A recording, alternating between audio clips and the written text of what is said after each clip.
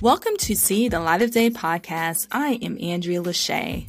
The Little Mermaid movie came out this weekend and it brought in $95.5 million, making it the number one movie of the weekend. Are you surprised? I'm not.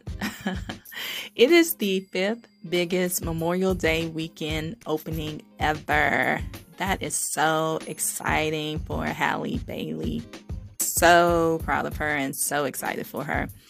The other movies that are listed as the top Memorial Day weekend openers are number 1, Top Gun, Maverick. Number 2, Pirates of the Caribbean at World's End. Number 3, Indiana Jones and the Kingdom of the Crystal Skull.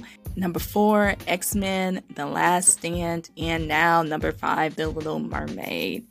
The 1989 The Little Mermaid film made $84 million.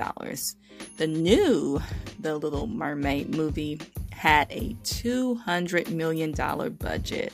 Wow. Which is higher than the 1989 movie, which only had a $40 million budget. Wow, what a difference. But the $200 million budget of the new movie matches what Disney is spending now for their remakes, because the Aladdin remake costs Disney $183 million and the Lion King remake cost them $260 million. So it just seems as if now they're just spending more money on the movies, in which you can really tell the difference. Also, we just have more technology now, so a lot of stuff costs more. So if you haven't gone out to see The Little Mermaid, go and see it.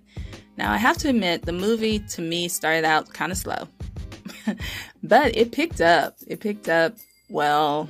Also, I have to be honest, I don't watch a lot of TV nor movies. So go out and see The Little Mermaid this weekend and help bring her numbers up.